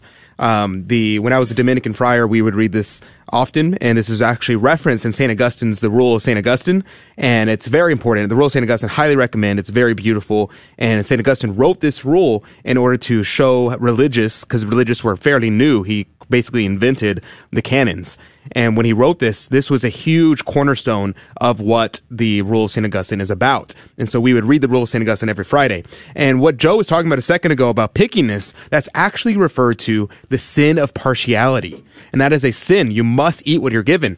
And so when I was with the friars, we were actually given, in our meals, we had to eat everything we were given, no matter what it was. And our cook there deliberately was told to make things that were very strange, to train the novices how to eat whatever you're given. So he'd give us like a tentacle of an octopus, like no kidding, like literally that's what he gave us. And he was like, yeah, you got to eat that. And so we were being trained because they said, if you're invited to someone's house, if you're going over to bless someone's home and they decide to make you dinner and they make you some random dish that's like something from their culture that you're not used to, you have to be ready to eat what you're given. That's very important. And I personally fall into the sin of partiality all the time. I'm a very picky eater. And so that was very difficult for me. But one of the other things, and one of the most important things, is traveling 2 by 2. And we can take this and not just apply it to religious life, but also apply it to our daily life, because we need a friend, a companion to walk with us. In married life, that's your spouse. Your spouse is your companion. Don't go anywhere where you are not having your companion. I know some people who will refuse to text someone of the opposite sex and demand that if someone of the opposite sex is going to message them via text or email, they demand that they copy their spouse on those messages just to, be so everything is clear. And so St. Augustine writes when he talks about this, yes, this is incredibly important. Why? One, because you can be a witness to the life. So if someone accuses you of something, you have someone there to vouch for you, because it is a scandal to otherwise. 2, because someone is there to support you, to aid you, especially for priests, because a priest cannot hear his own confession. So if a priest falls, he needs another priest to hear his confession. And so this is very important as well. And then most importantly, for St. Augustine, he said, when you're with another person, when you're with one of your brothers, he can keep you away from sins against purity. Because when you're with a brother, when you're with him, it is so much harder for you to commit sins against purity. And they can stand there and they can raise you up. And this is incredibly important. I highly recommend going in, because we're almost out of time, to go and look at Cornelius Lapidus's commentary on this, because he actually talks about the Rule of St. Augustine and Thomas's remarks on this passage. And it's so profound, because we need this in our lives. I know whenever I'm moving into my apartment with my friends here or there, it's so much better to be able to go and talk about the faith when we're just sitting around the coffee table, we're sitting on the couch before bed, we're just chatting about things that are edifying to the soul. And so those are the things that we should have when we're having our friends. Our friends should be lifting us towards God and not away from Him. If they're dragging us away from God, then maybe we should think about cutting off those friends, because they're only going to drag you to hell if they're not bringing you to heaven. All right, praise be to God. St. Chrysostom would also say, "For this was a clear announcement of glorious triumph, that the disciples of Christ, when surrounded by their enemies as lambs among wolves, should still convert them." Isn't that a powerful sentence for us to meditate upon today? All right, we're going to go to a break. We're going to come back and play our game, Fear and Trembling. You could be the winner this week. I'll call it you is if I can only just get it out. All you need to do is make a phone call, and we're open right now. Phone lines are open at 877-757-9424. Call right now to be our contestant at 877-757-9424. That's 877-757-9424. We'll be right back. Fear and Trembling is up next. We all know children have a natural innocence and a sense of wonder. Yet our world is full of distractions that can pull families in the wrong direction. But with the help of God and a church family, your children can grow in the security of faith, hope, and love. Weekly Mass provides that critical faith foundation needed in life. So if your family hasn't been to Mass in a while, we'd like to invite you home. Discover more at CatholicsComeHome.org. Protestants like to use James 2:10 through 11 against the Catholic doctrine of mortal and venial sin, because James says, whoever keeps the whole law but fails in one point has become guilty of all of it. But James can't be denying the doctrine of mortal and venial sin, because in 1:15 he affirms it, saying that sin in its beginning stages doesn't bring death, venial sin, whereas it does in its more mature stages, mortal sin. The point James is making in James 2:10 through 11 is that we must keep all the commandments in order to avoid incurring the guilt of transgressing the law. We can't say to the Lord on Judgment Day, "Lord, I only broke one commandment but kept the other 9." So James 2:10 through 11 is simply a misfire in trying to take down the Catholic belief of mortal and venial sin. I'm Carlo Broussard with the ready reason for Catholic Answers, Catholic.com. For 2,000 years, we've helped the poor and comforted the sick. We've educated generations of children, developed the scientific method and college system. We support marriage and human life. Guided by the Holy Spirit, we compiled the Bible. We are the Catholic Church, with over 1 billion in our family, sharing in the fullness of Christian faith in the church started by Jesus. If you've been away, visit CatholicsComeHome.org today. Welcome home. Welcome to another round of Fear and Trembling, the Catholic trivia game show that helps you work out your salvation by the seat of your pants. It's a 50-50 chance and prizes are involved. Avoid the weeping and gnashing of teeth. Call now to take your shot. 877-757-9424. And now, your host, Joe McClain. Praise be to Jesus Christ. Welcome back to Catholic Drive Time and Fear and Trembling, the Catholic Trivia Game Show, where we have a secret and hidden agenda. But what I need most right now is a caller on the line, and the phone lines are wide open at 877-757-9424. If you've never played before, this could be your great chance to try it out. It's a lot of fun, and I'm pretty sure we had an all-easy question Monday today. So that phone number is 877-757-9424.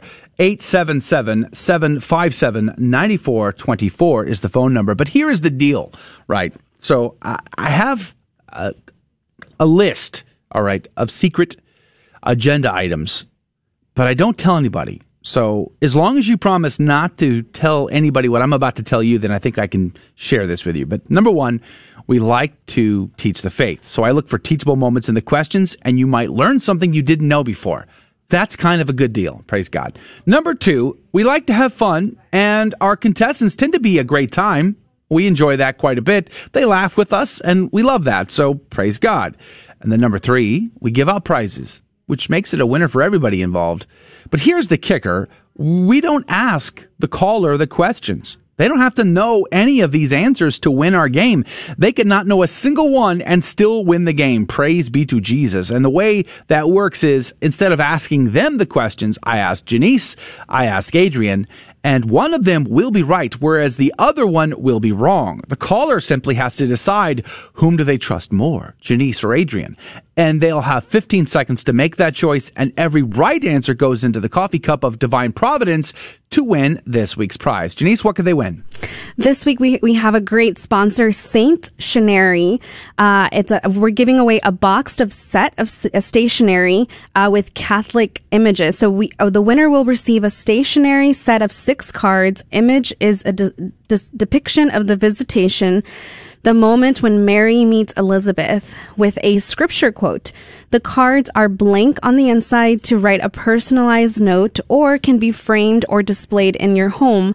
Cards are 5x7, printed in high quality stock. And I'm looking at the images right now in her Etsy shop, Saint Stationery. They have an Etsy shop and an Instagram. Her Instagram account is at saint.stationery.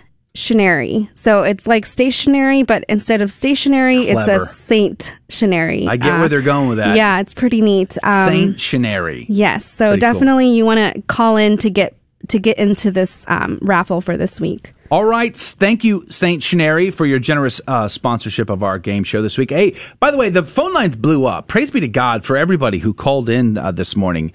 Call back tomorrow morning. Get your chance to get in. If you don't get on today, you can call in early and sit on hold. That's an option, by the way. It just makes life a little easier for everybody, I think. But let's go to the phone. Steve, good morning to you. Thank you for being a part of our program. Good morning. Thanks for having me. Praise be to God, Steve. Where are you from? Dallas, Texas. Dallas, Texas. And where do you go to church? Well, I told your answering lady that I'm not Catholic. So if I tell you, would you be mad at me? I'm not going to hang up on you, Steve. I promise. All right. Okay. Where do you go to church? I go to a church here in the Dallas-Fort Worth area called Fellowship. Well, praise be to God, Steve. How long have you been listening to Catholic Drive Time on Catholic Radio? We love this. You know, I started a new job about 2 months ago, and when I go to work about 3 or 4 times a week, I listen to you guys. It's great. Well, that's awesome. Praise be to God. So you must know how the rules are played then. Do you know how the game is played? I do. Yes, I do. Do you have any opinions about the trickiness of Janice and Adrian? No, I don't. But the trickiness. If you ask me a Bible question, I might get it right. If you ask me a historical Catholic question, I might be lost. Well, then you better start paying attention quickly, because these are all Catholic trivia questions, Steve. But we're glad you're here nonetheless. Good luck to me. Well, I got a 50-50 chance, right? That's exactly right. You can get it. You can still win. You can still win. But we're grateful you're here. Praise be to God. All right, Steve. We're going to play the game. We're going to go to Janice first, as is our custom. Janice, are you ready? Yes, I'm ready. Are you sure? Yes. Are you sure? Yes, I'm ready. Janice, can you tell me which pope ended the Council of Trent? Oh, the Council of Trent. The pope that ended that was Pope Benedict XVI. Really? Yes. The guy from Germany? Yes. Fascinating. Mm. Pope Benedict XVI. Interesting. Let's just ask Adrian, just to be sure. Adrian, can you tell me? Dangerous. What pope ended the Council of Trent? Yes. Yeah, that would be Pope Pius IV. Pope Pius IV? Yes. Wow. That's a tough... The Pope right before my favorite Pope, Pope Pius V. Oh, is that right? Yeah. Pope Pius V. Yeah, I thought you were going to say Adrian VI was going to be your favorite. No, Pope Adrian VII is my favorite, to be honest. Out of all the Adrians? Which there is no Pope Adrian VII yet. Hint, hint. Wink, wink, nudge, nudge. All right, so your official answer is Pius IV. That's correct. Okay. All right, Steve. So here's the deal. And I think this is the trickiest question out of all three today. Adrian seems to think it was Pius IV that ended the Council of Trent, whereas Janice said it was Benedict XVI.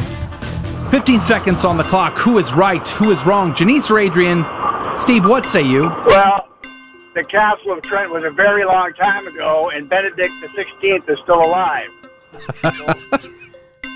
So your official answer then? Adrian. Survey says Nailed it. Easy peasy. Well, congratulations. You're very astute, Steve. You picked it up. Awesome. Benedict XVI is very wise. Still alive. He's living in a little garden house back in the Vatican Gardens. But in fact, the Council of Trent was called as a part of the Reformation and as a response of the Catholic Church to some of the big problems in the church. In fact, I read earlier from Adrian VI, who blamed most of the sins on the hierarchy, the clergy themselves, as opening the way to sinful actions. So Council of Trent was the answer to that. Praise be to God in all things. Good stuff. Pius IV is the correct answer. All right, you're in the cup. You could win, Steve. You're on a great roll here. I got a feeling the next two questions are fairly straightforward and easy, but let's just go to Adrian for this next one. Adrian. That's my name. Can you tell me the term for a godparent at baptism or confirmation is called what? What do you call this is that? good. This is good stuff right here. Is it? Yep. The term for a godparent at baptism or confirmation, people often forget about confirmation. You are called a sponsor. A sponsor? That's the official term? That is the official term. Okay. Janice, how about you? Can you tell me the term for a godparent at baptism or confirmation is called what? So that's a tricky question because the answer is in the question. So Really? you are technically the godparent. So your answer is godparent? Yes. So it's like a circular question? Yes. Wow. Interesting. Okay. Well, Steve, here's the deal. Janice seems to think godparent is the term for godparents at baptism or confirmation, whereas Adrian seems to think it's sponsor. 15 seconds on the clock. Who is right? Who is wrong? Steve, what say you? I am not sure, but I don't think it's sponsor. I think sponsor is for somebody joining the church or being welcomed into the church. So I'm going to go with Janice. Are you sure? No, but Survey says. I don't know what to go with. Is that wrong? Ouch! Is that wrong? Ouch! Well, technically, it can be both, right? I don't know. I don't know if that's wrong. I mean, yeah, a godparent is a godparent. Godparent is a godparent. So do we get like a half right there? Like I'm not entirely the sure. answer called for was sponsor. Yes, that was what the question calls for. But you're saying it on a technicality, godparent would suffice? Yeah, godparent is true as well. I think so. I mean, but he is right. I mean, it is a sponsor is someone that brings you into the church, but that's what baptism does. So baptism brings you into the church. How about we give him a half? How about we give him a half option? Is it possible? Like you tear a ticket in half, and that way it's half of the ticket in the cup. How about that? Yeah. So, Steve, the word sponsor is used in the Catholic Church to signify as a godparent at sometimes. All right. Well, thank you. I did not know that. That's great. Praise be to God. We learn something all the time. All right, third question. Pretty straightforward, I think. We're going to go back to Janice. Janice, can you tell me? Theology is the science or study of things belonging to whom? So theology is the study of God, because theo stands for God. Okay. And then ology stands for study. Theo and ology. Got it. Yes. Let's see what Adrian says. Adrian, can you tell me theology is the science or study of things belonging to whom? Yes. That would be the things belonging to Christ. Okay. All right. Steve, here's the deal. Adrian seems to think the answer is Christ, whereas Janice seems to think the answer is God. 15 seconds on the clock. Who is right? Who is wrong? Steve, what say you? Well, if it were Christ, it would be Christology, right? So I'm going to go with theology with Adrian. With Janice. Survey says.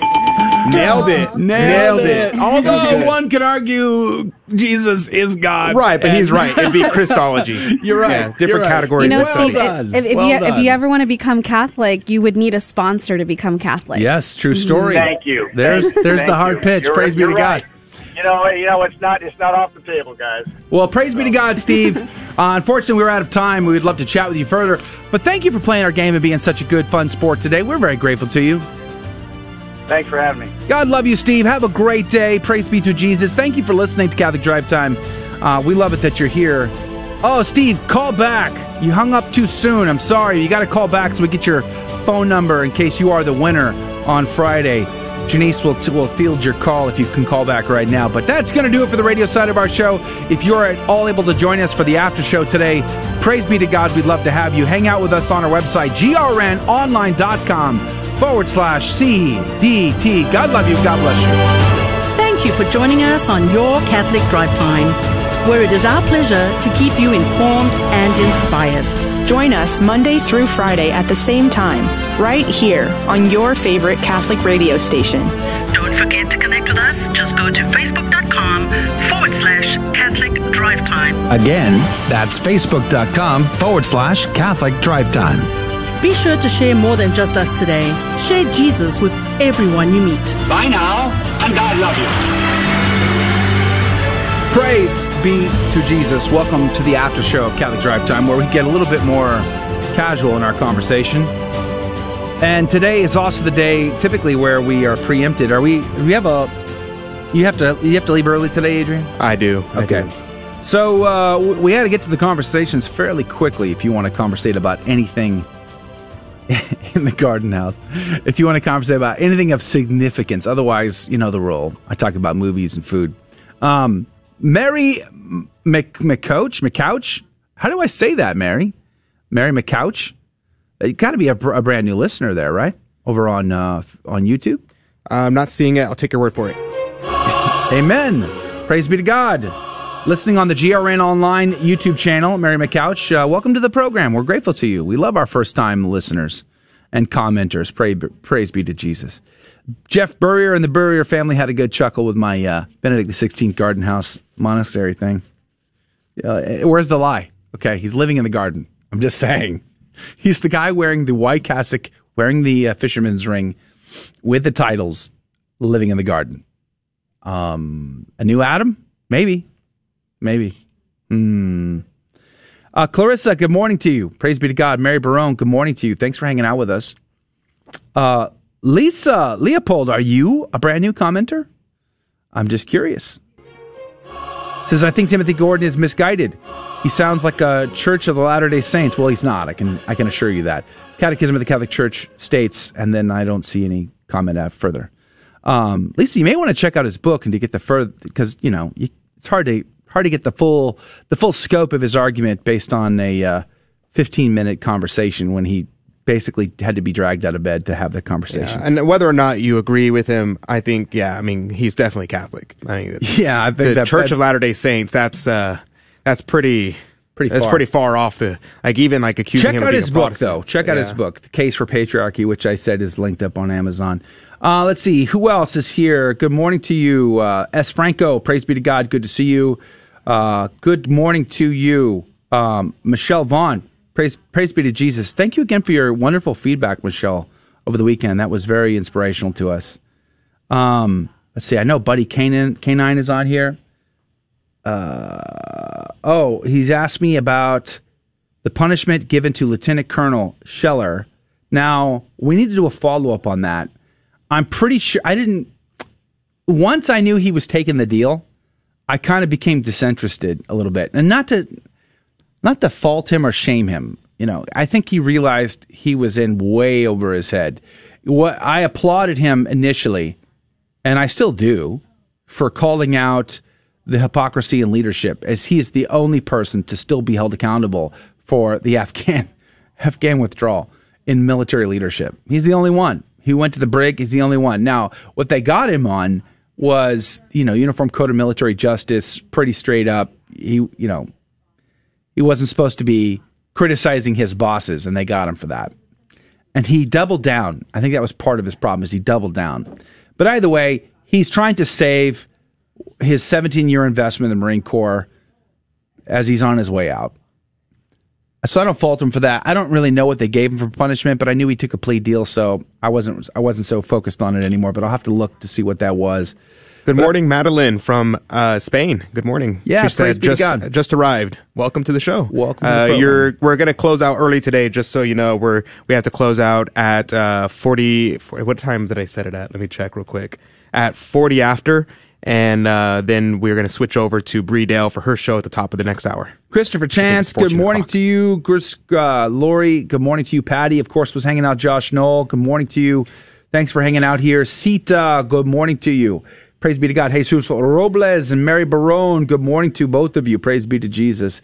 Joaquin, it's good to see you, my friend. Gloria, good morning to you. Thank you for hanging out here. And then, of course, our friend Mike is over on Odyssey.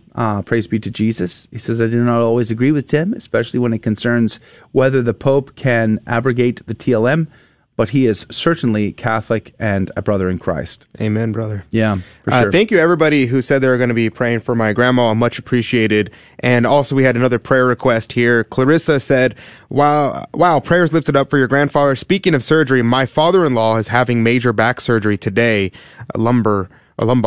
So I would like to ask for prayers for him. Absolutely, Clarissa. We'll be praying for your father-in-law. Good morning to you, Alberto. Is Alberto a brand new commenter from the UK? Happy, Yay and amen. Welcome to the show. I was going to say happy birthday, but that's not the right. Is it his birthday? Wow. My that's brain. pretty insightful. That's how it goes. You would already know when Alberto's birthday that's is. how it goes, man. I just connect with people on a deep level. Well, I was going to say happy birthday. There you go. See? You see what you've done? You should be ashamed of yourself. Welcome to the program, Alberto. We're grateful you're here. Praise be to God. Thank you for commenting for the first time. Today is abbreviated because it's Monday and we have to produce another show at the top of the hour. So Adrian has to turn things around fairly quickly. So we always say goodbye. But generally speaking, we stay on for the after show for at least another half hour and conversate about whatever you guys want to talk about. I will say this. Over the weekend, I watched Moneyball, which I said I was going to do with Brad Pitt. Man, every word I see. I enjoyed it. I loved it. My wife's like, why are you watching a baseball film? Because it's fascinating. Because it's about true events in history that changed the game forever. And I was just fascinated by it. Number 2, I watched Outlander with Jim Caviezel. How many people have seen Outlander? Raise your hand. I'm just curious. I'm going to give you a spoiler alert here, okay? If you've never seen Outlander, I'm about to spoil it for you. So take that into consideration. Outlander, Jim Caviezel's character, he's the guy who played Jesus in The Passion. He plays an alien who crash lands on Earth in the 8th century among Vikings. And and the reason why he's there is because there was like a beast, an alien dragon-like beast that is killing people. And it got on his ship, and he crashes them, and the beast gets out and starts killing the Vikings. Well, he goes and helps the Vikings, attack this dragon, this beast. There is a Catholic priest depicted in the film, and the Vikings basically aren't converting, and this guy's, chastising them for being pagans. And there's a scene where all the Vikings are in their fort and they're facing off with the beast. And Jim Caviezel's character and one other Viking come out to face this beast alone. And then here comes the priest praying, standing in front of the beast and rebuking it. And then the beast kills it. I don't know how I feel about that. I felt like, one, they depict a very brave priest who had the courage to stand out there with nothing more than his crucifix. But at the same time, I felt like, what's the message here? Ultimately, the message is that it wasn't effective. And I was very bothered by that scene, I think. I'd love to know what you guys thought if you had seen the film, what your opinions were. Outlander. Sensus Fidelium just got kicked off of YouTube just now. No, you don't say! You knew? Well, it was coming. We knew that was coming. They don't talk about anything. They don't talk about the vaccines. Oh, I've heard several homilies talk about vaccines. On Sensus Fidelium? Yeah, sure. Where did you hear that news? From Sensus Fidelium. No, were they from just their Facebook page? Or? No, from the guy who runs Sensus Fidelium. Did they receive a strike? No, they got their page just removed outright. Just deleted? Just deleted. That's pretty hardcore. Yeah. Like it literally just was deleted. No explanation. Yeah, welcome to the new normal. Guess what's coming? But aren't there YouTube videos also in a podcast now? And also, I think they have all of their talks recorded. I know that they have it's them in a podcast feed. It says I know they have them somewhere scams, else. or commercially deceptive content are not allowed on YouTube. And then it says he's deleted because he is spam, scams, and commercially deceptive. It would content. be nice if YouTube, and if you're listening, YouTube, if you're going to strike people's channels because they don't follow the rules that you've set, it would be great if you gave them specific examples of exactly what you are complaining about. You did this, you said this at such and such a time on this video, and that is a breaking of the rules here, here, and here. Like that specific level. Instead, you give vague generalities, and that's it. And I find that extremely troubling. I know it's your platform and not ours, your rules, not ours. I get that, but it would be wonderful if you could just give very specific examples. Maybe you don't because you're trying to keep all of your options open and you're trying to limit the options of those that you would censor. John, good morning to you. Praise be to God. We're glad you were here. Prayers lifted up for all having medical procedures today, he says. Madeline, the Talibans are censoring. Yeah, they sure are, aren't they? Terrible. You can find Sensus Fidelium's podcast feed and still listen to their content there. But that is going to do it for today. Jack Posobiec is on to talk about the Facebook whistleblower. Is it a PSYOP? We're going to have that conversation tomorrow morning in our first hour. Make sure to tell a friend. Praise be to God. God love you and God bless you. Thank you all for hanging out with us today. Be sure to tell a friend. We would be very grateful, especially in live censorship. We're probably not going to be on Facebook or YouTube ourselves for very long. Until then, God love you. Thank you for joining us on Your Catholic Drive Time, where it is our pleasure to keep you informed and inspired. Join us Monday through Friday at the same time, right here on your favorite Catholic radio station. Don't forget to connect with us. Just go to facebook.com/Catholic Drive Time. Again, that's facebook.com/Catholic Drive Time. Be sure to share more than just us today. Share Jesus with everyone you meet. Bye now, and God love you.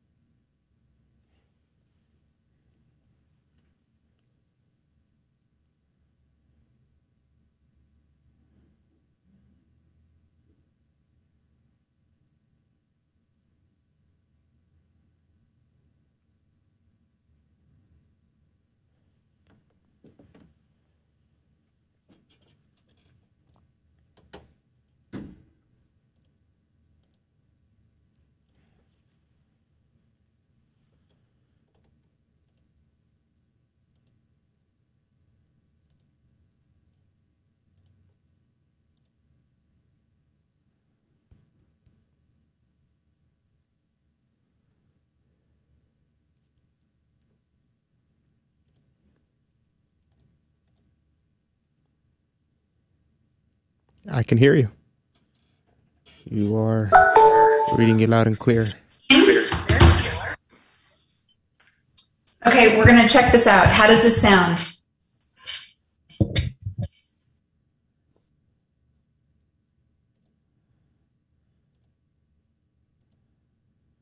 Yeah, do you want me just to mute it like this? Tell me if you can hear me now.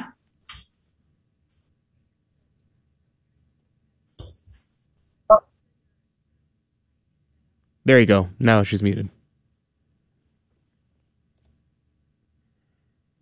Okay. All right. Aces. So good. All right. I'll mute now and you just... I don't have that. You still have the lily. Listen. I'm hearing an echo. Is someone... Is it my echo? Is it from... Maybe it's someone has speakers on? I have a Bluetooth speaker on.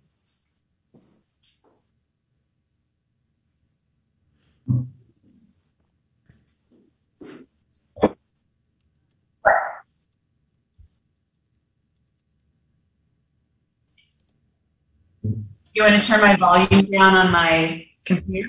No. Is it still happening? Yes.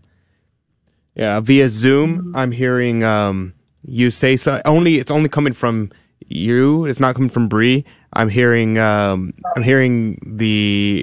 say something and then it repeats after. Well, that is not hot. Okay, what do we do? What do you want me to do? Let me think. Could you try saying something and let me try to figure out what's going on? Okay, I'm talking to you. It's a gorgeous day in Rome, blue skies, yellow buildings. Is that any better? What is that? How? Let me see. How is this? I have no idea where that's coming from. Let me see. Weird.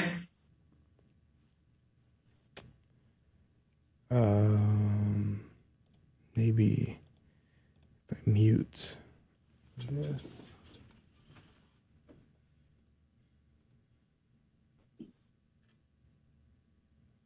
Coming through Zoom to here, from here, he's coming in via Comrex, and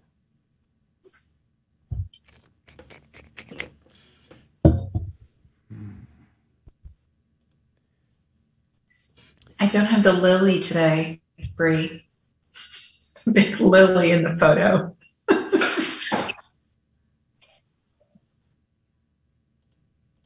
Yeah.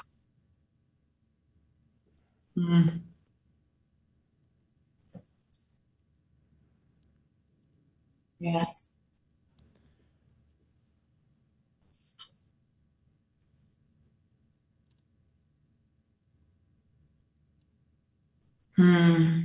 What could it be? Do you want me to turn my... Do you have headphones by chance? Could you put headphones on?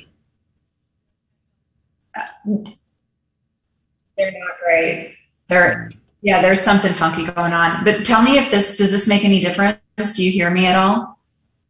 Can you hear me? Is the reverb still there? Yeah, I can still hear it. Well, I mean, if it's not distracting Bree, I mean, if Bree can't hear it, and you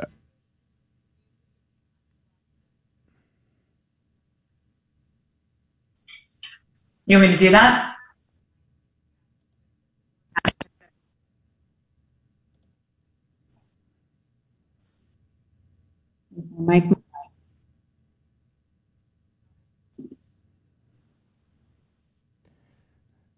Having two inputs. Output. Yeah. Can you hear me now? Can you hear me? Are we doing well?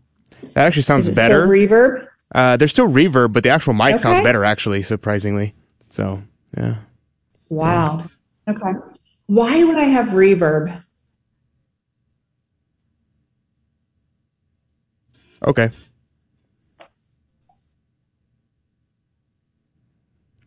Well, we can't stop early, but as soon as the show ends, yeah, you can just take off. Just feel free to just hang up. Yeah, we have hard outs. Hard outs.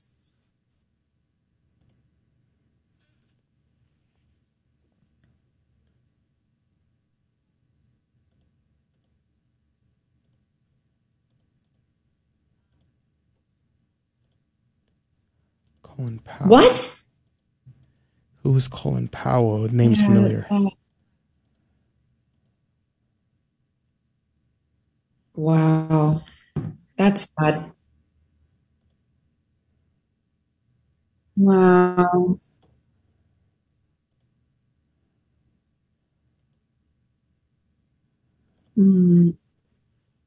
That's sad.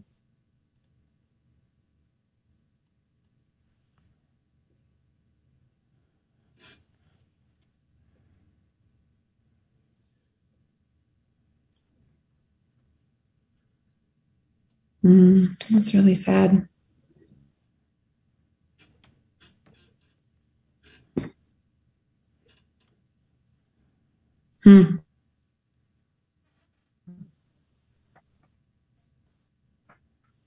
We are here but a short moment in time.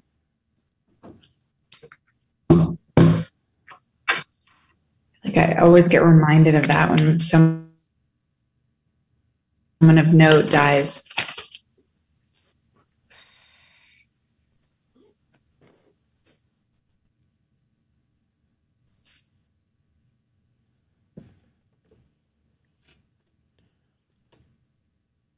Okay. I got your picture in the background that you like. Do you like that, girl? Do you like your picture?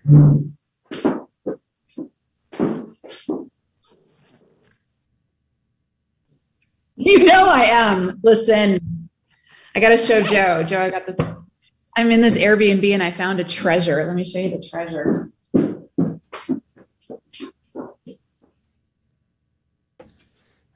I would be offended by that. Oh, your thing says Joe. I'm sorry I called you Joe, Adrian. Oh, wow. Look at this. She was like buried in the bottom of a linen closet. Is she not amazing? Who is that? Like, I have no idea. We need to give her a name. We need to give her a backstory. She's gorgeous. We can make something up. Yeah. Yeah. Wow. I like that. She's not a Russian. I like that. Yes. She's Italian. She's Anastasia? She's Italiana. Anastasia. She's Italiana. But how cool is that? Randomly in the linen closet. Alrighty. I'm going to put y'all on mute. We'll be on in 1 minute.